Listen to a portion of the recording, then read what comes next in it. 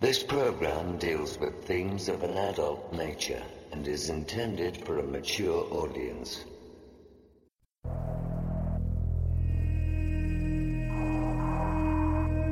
The very word secrecy is repugnant in a free and open society.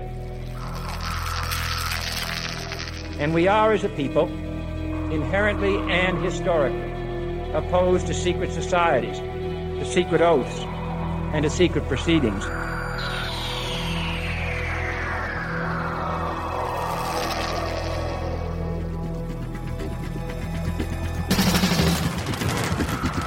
Our differences worldwide would vanish if we were facing an alien threat from outside this world.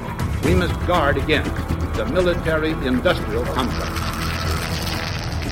You want answers? I think I'm entitled. You want answers? I want the truth! You can't handle the truth!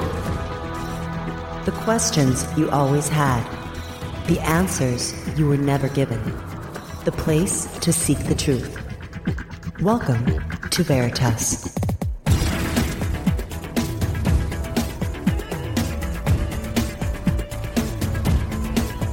Headline edition, July 8, 1947.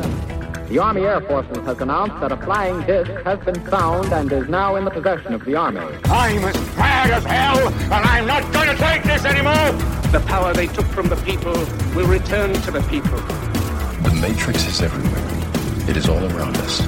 It is the world that has been pulled over your eyes to blind you from the truth. Shall I tell you what I find beautiful about you? You are at your very best when things are worst. Sooner or later, though, you always have to wake up. Be skeptical, but don't close your mind.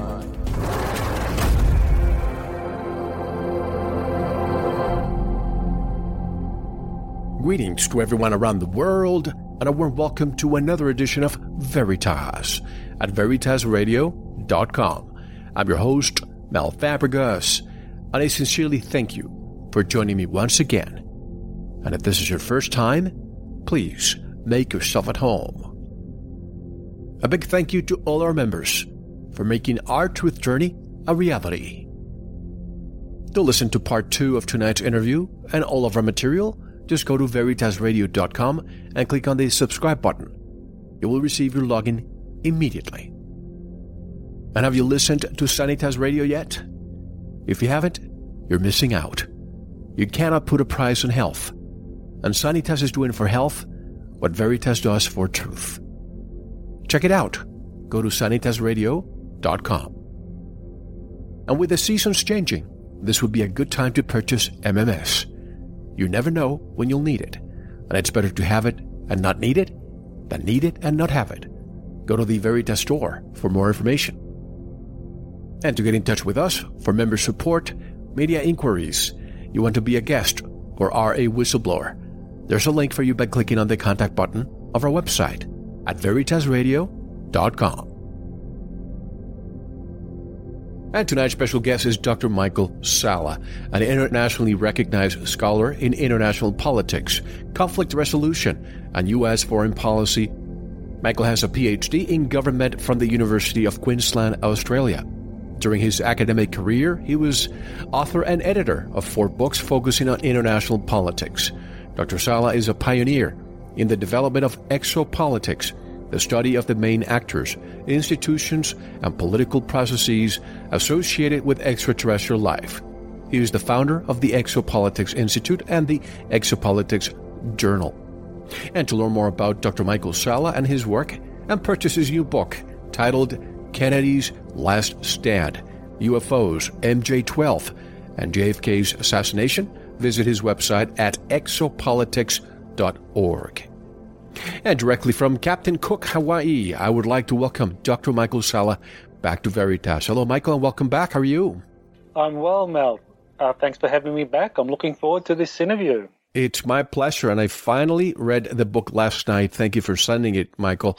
And I had my suspicions about what Kennedy had seen before, but I never, for some reason, never put Kennedy and James Forrestal together as a link, as a protege that Kennedy was.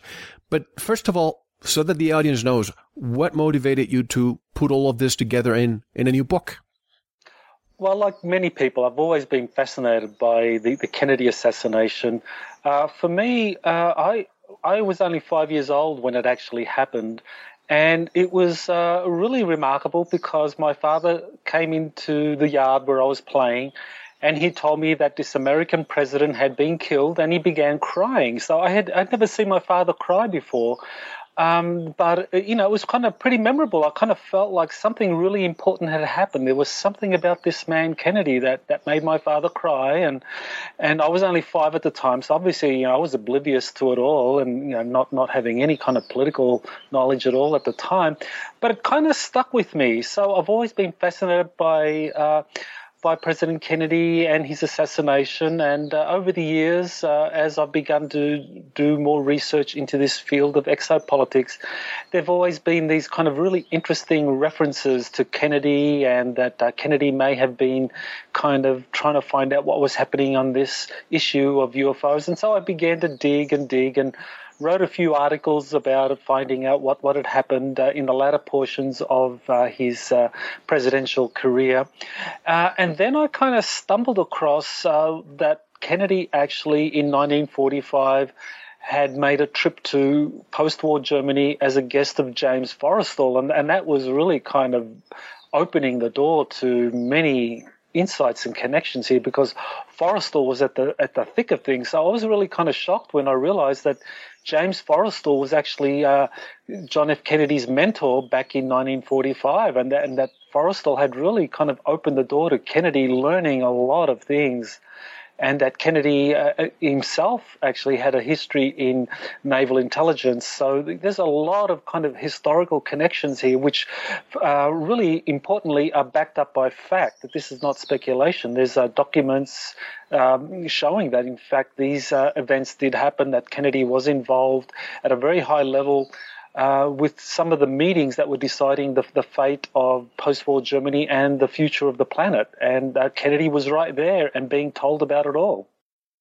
And most people obviously know who John F. Kennedy was, but a lot of people may not know who James V. Forrestal was. For those who may not know, who was James Forrestal and why was he so important to this story? Well, James Forrestal basically began life as a journalist. Then he became an investment banker and became very successful. Along the way, he met Joseph Kennedy, who was the father of John F. Kennedy. And both Joseph Kennedy and James Forrestal were both Irish Catholics, and they had a very similar history. They were both self-made men, and they were opposed to the kind of establishment, and the establishment tended to be kind of white Anglo-Saxon Protestants. And so being Irish Catholics, they were really kind of against the establishment. And Joseph Kennedy and James Forrestal both became involved in Wall Street reform. So after the Great Crash, the Great Depression, in 1930, when that all began, the Wall Street crash, 29-30. So James Forrestal was involved in Wall Street reform, and along the way he met Joseph Kennedy. And so they became friends. Joseph Kennedy would eventually rise to become the ambassador for the United States to Britain. James Forrestal's career took on an interesting turn because he left Wall Street banking to become the Undersecretary of the Navy under the administration of Franklin Delano Roosevelt. So Roosevelt was advised that James Forrestal was the person that would help the Navy prepare for this enormous war effort that was just around the corner. Did he have any military background, Forrestal, before this? Yes, he served as a junior lieutenant in the First World War with the Navy, but he didn't rise to any prominent position. His expertise was really in banking and basically being able to help reform kind of outdated financial structures, because that's where he made a name for himself, in being able to implement reforms of Wall Street. And so, that's where he met Joseph Kennedy, Joseph Kennedy was the very first chairman of the Securities Exchange Commission. So that's a very interesting historical connection between the two of them. But anyway, so Forrestal was nominated to basically help with this reform of the Navy so that it could prepare for this enormous war effort that lay ahead. So he was appointed to to this position of Undersecretary of the Navy under Roosevelt, and then rose to become the Secretary of the Navy in 1943, just as the war effort was taking off. And so Forrestal was at this very senior position in the Navy when, of course, many interesting things were happening around the world. And he was in the loop of some of the major decisions that were being undertaken. And it's just kind of historically, it's nice to point out that at this time, you had the LA air raid of 1942 in February. Where, of course, it's well known that there was a fleet of ships or aircraft that were unknown, and that there was a kind of a big artillery barrage launched against these unknown aircraft. Apparently, according to one of the documents a couple of the documents actually released through the Majestic files, documents by George Marshall, who was Secretary of the War, to President Roosevelt, and from Roosevelt to Marshall and vice versa. Basically, they acknowledged that there had been a crash of one of these vehicles and the Navy had gained possession of this crashed UFO, and that it was basically extraterrestrial in technology. They referred to it as an interplanetary vehicle, and that the Navy had it, and that they were passing on the information to the Army's Counterintelligence Corps for further study. And that's when you actually had the formation of the Interplanetary Phenomenon Unit, which is in itself a very important historical development. But it's important to point out that at the time of those events, Forrestal was the Undersecretary of the Navy, and only a few months later rose to become the Secretary of the Navy. So Forrestal was certainly briefed about what happened, that the Navy had captured a UFO of interplanetary origins, and that a top intelligence team was created by the Army to study this craft to find out whether it could be used for the war effort. How do we determine that it was indeed an extraterrestrial vehicle and not perhaps Nazi technology? Well, at the time, this had happened just after the declaration of the war in the Pacific. So there's no way that the Nazis could have had technologies operational in the Pacific theater at the time. I mean, obviously the Nazis were using V-1 and V-2 rockets against Britain. That was really the extent of their being able to launch sort of any kind of aerial attack. They were very proficient in submarine warfare and some of the German U-boats. So they were producing a phenomenal number of U-boats. The Germans were producing one U-boat a day. Yeah, incredible. But nothing in terms of any aerial capacity off the coast of California at the time. And of course we have the documents that the Majestic people have been able to provide, these memos from George Marshall to Roosevelt and vice versa, talking about these technologies as not being earthly in origin, that they were otherworldly in origin, and that they were interplanetary. And that was why the Interplanetary Phenomenon Unit was created at that time, soon after the LA riot, air raids in 42.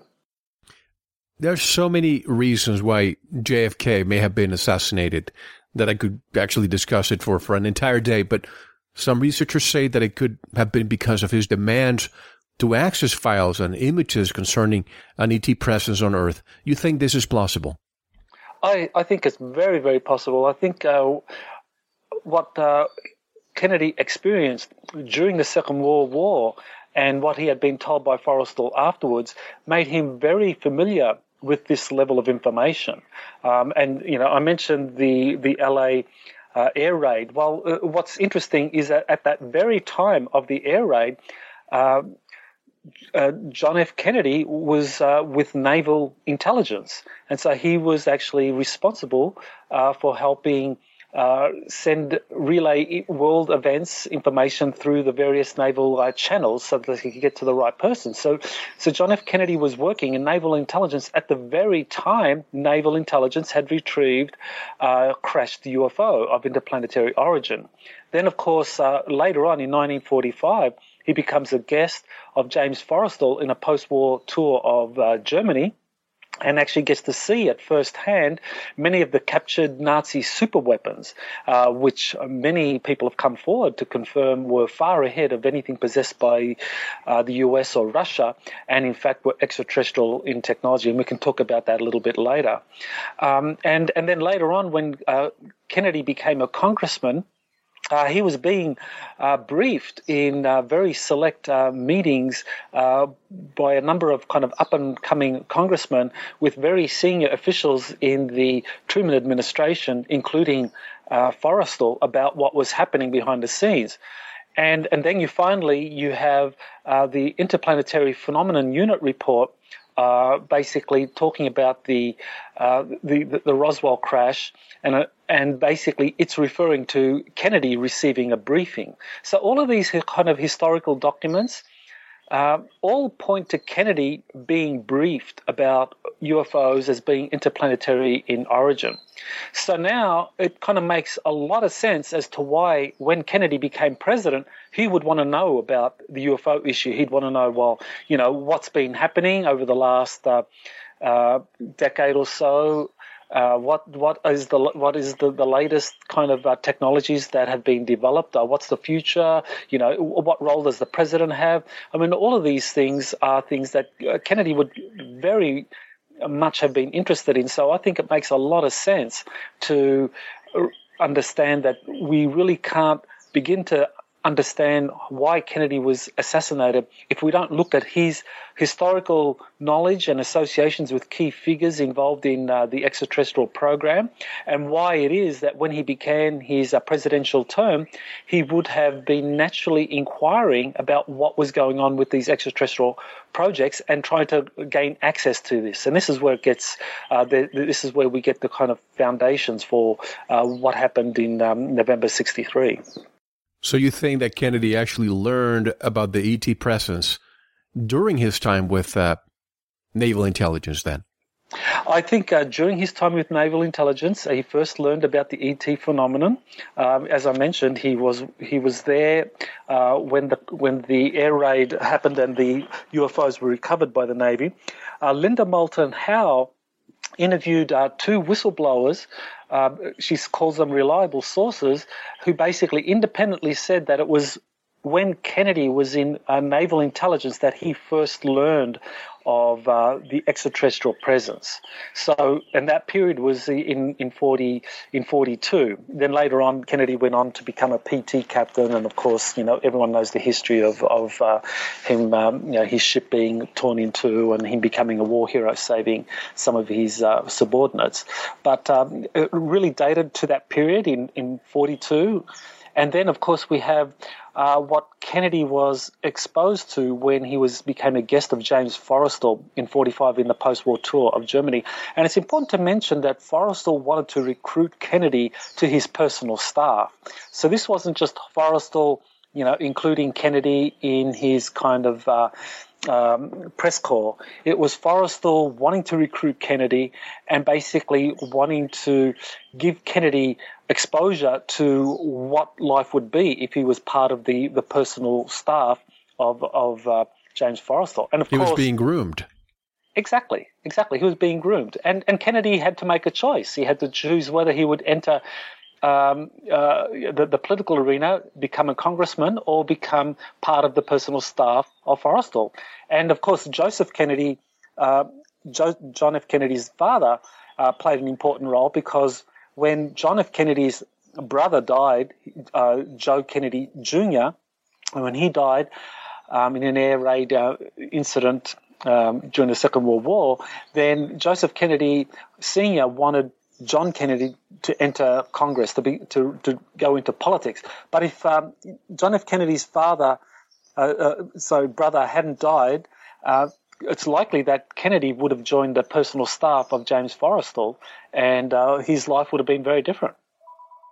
Certainly, and JFK, he became a congressman, January 3rd, 1947. So by July 1947, he was in Congress, and that's when Roswell happened. Do you think that he was briefed about the Roswell incident being a congressman? I think Thank you for listening. To unlock the full 2-hour interview, including video formats, downloads, transcripts, exclusive articles, and more, subscribe to Veritas Plus now. Gain access to our entire archive dating back to 2008. Just click subscribe at veritasradio.com. Because you don't want to believe, you want to know. Subscribe now. To listen to the rest and all of our exclusive material, proceed to the Veritas Plus member section or join the Veritas Plus family by subscribing. Click on the subscribe button at veritasradio.com. Don't forget to visit the Veritas store for focused life force energy. Get a 15-day free trial today with no credit card required.